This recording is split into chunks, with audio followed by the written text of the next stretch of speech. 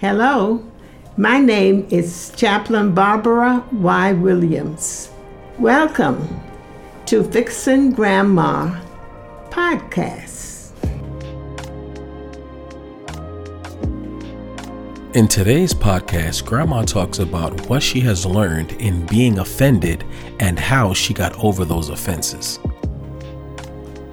Well, when we were young, back in the day, I'll say, because I'm much older now, we didn't know the word offend or offended. We didn't know what that was. We always knew what hurt was, getting our feelings hurt, because that was upsetting. And you couldn't figure out why the person would say what they said to hurt you. Offense and being offended really starts in your childhood. And a lot of times people don't know that kids are carrying those hurtful words. They don't know how to get rid of them. And it's puzzling because they don't know why people say things to them like that. So my first experience was when I was young. I was about third grade. And so there were a group of family members around, and at those days, we did not have television, so we did a lot of talking and interacting. So my older cousin would ask us a question. She said, "Now, what do you all want to be when you all get grown?" Each one would give what they wanted to be and say, and she would go around the group, and then it was my turn. So I would say, "Oh, I want to be a nurse." And so she said to me, "Well, you can't do that." And I'm puzzled. Well, none of us have reached the age, we're in the third grade. We've got to finish school and go to college to be a nurse. How can she tell me that I can't be a nurse? And I would be hurt from that. And then I would try to explain myself. But being that she was older, I never could win an argument with her. How did you deal with that? Did you take that offense home? What happened? She continued doing it. Because we would come together again, and whatever I said, it seems like, and even now looking back at it, that this was something that she determined to say to me, but she didn't say it to the other children. It was all right, no matter what they said. It was just me. So many times when people are offensive and offending you, it's because they want to single you out. So there has to be some other thought in their mind why they would do this. So offense is really, really not a good word. And I was reading a scripture. It's impossible, but offense will come. It was Jesus talking to his disciples. But he said, "But woe unto the person that it comes through." And I was saying, hey, this is more serious than what people are thinking. So when you always throw out those negative words to people, sometimes you want to get over, sometimes you want to tease them, or sometimes you do it because it makes you feel, greater, and you have more than they have, or you're much smarter. So you have many reasons, but the offense really is a woe. It's a wrong thing to do. And there was a scripture also right after that. They were asking about who was the greatest in heaven. Would it be me? Would it be the other disciple? So then Jesus just took up a child and put the child on his lap. And then he said, "If you have being humble as this child," he says, "then you will get into heaven." He said, "But when you say those offensive words to them, He said, it's better that a millstone was hung around your neck and you were cast into the sea than to touch one of these little ones. So he's giving you a lesson that children are important. They have minds, they have wills, and what you are putting into them is messing up their lives even at this early age. But they don't know how to handle it. They don't know what to do about it. So offense is not a good word. It's really a deadly one. And so I have another example that happened to me in my adulthood. By this time, I have 3 children, 2 boys and 1 girl. And my husband's aunt and her husband came over to visit and see the children. When the aunt got there, she said to me, "Oh, Barbara," she said, "your boys are beautiful."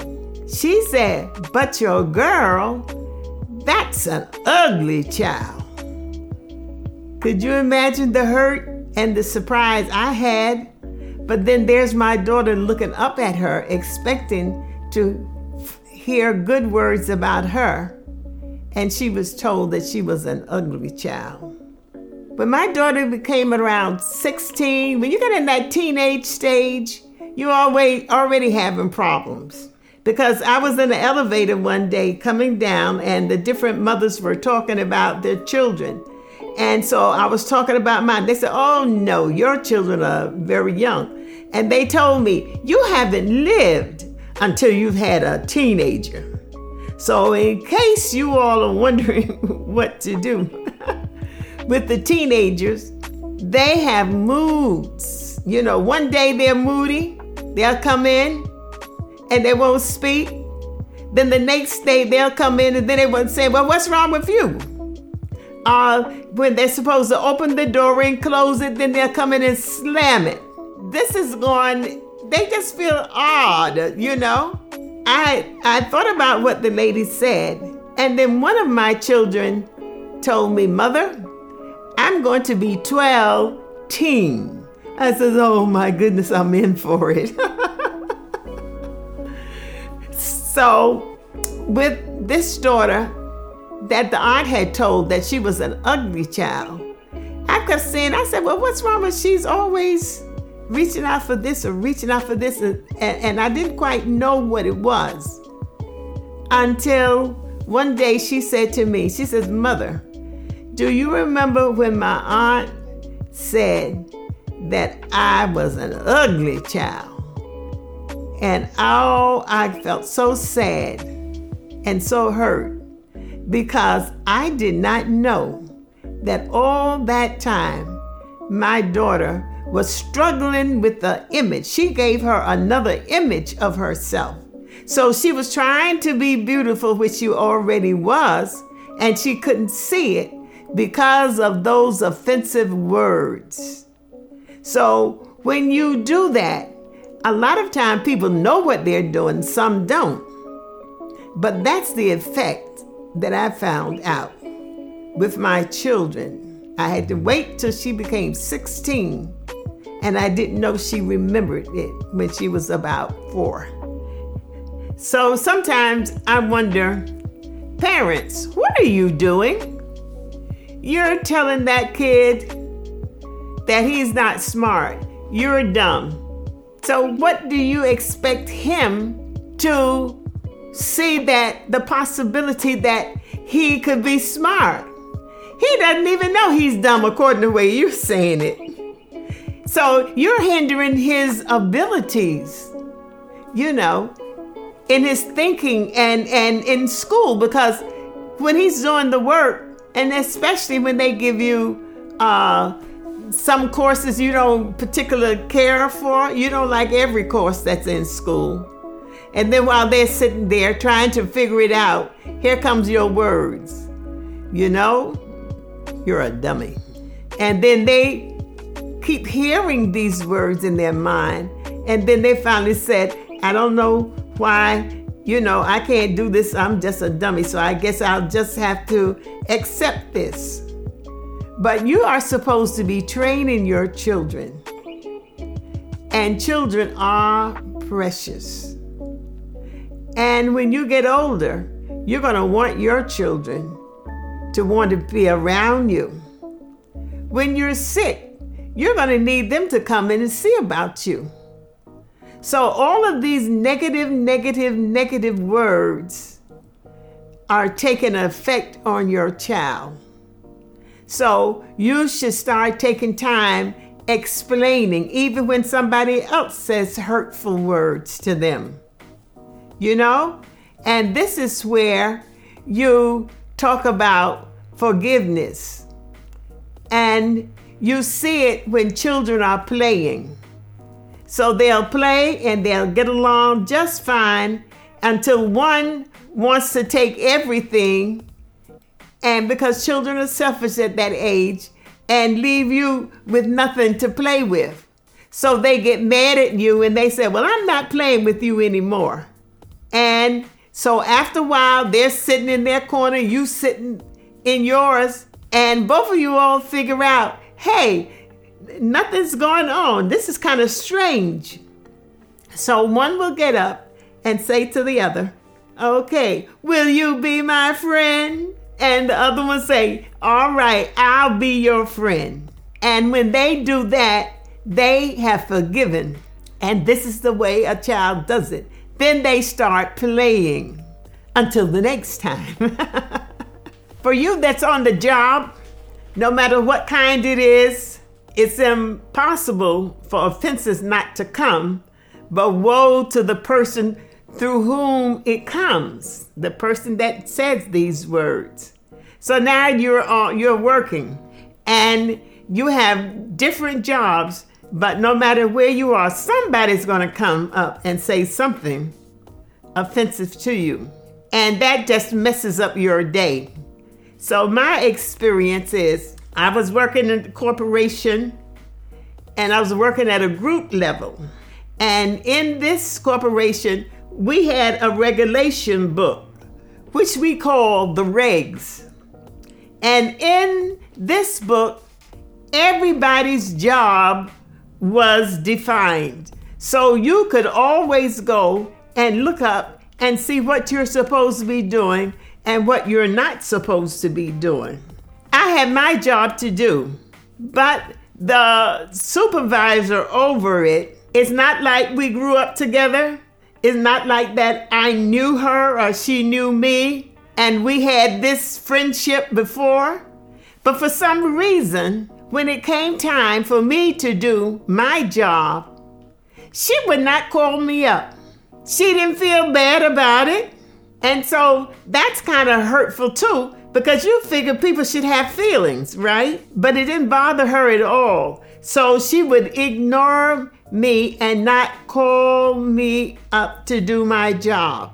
I could have confronted her, but then I thought, if I confront her, then she could write me up. And I said, well, now I can't do that because that doesn't look good to be written up. Then I thought, hey, if she's going to keep doing this, I might as well not come. And then I thought, well, I can't do that because this is my position and this is what I'm supposed to do. So therefore, I'm going to make sure I still come every month, whether she lets me do my job or no.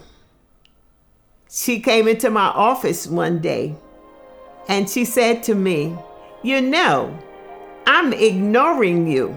And I said, I know. So apparently those words were meant to hurt me. And the things that she was doing, she figured, oh, maybe she didn't catch on. So then she had to just dig a little deeper. So as a result of this, years later, she started sending me Christmas cards. So I figured that was her way of apologizing. Because a lot of times people say things and they don't apologize. but they might buy you something or some flowers, and you're supposed to know that this is them apologizing.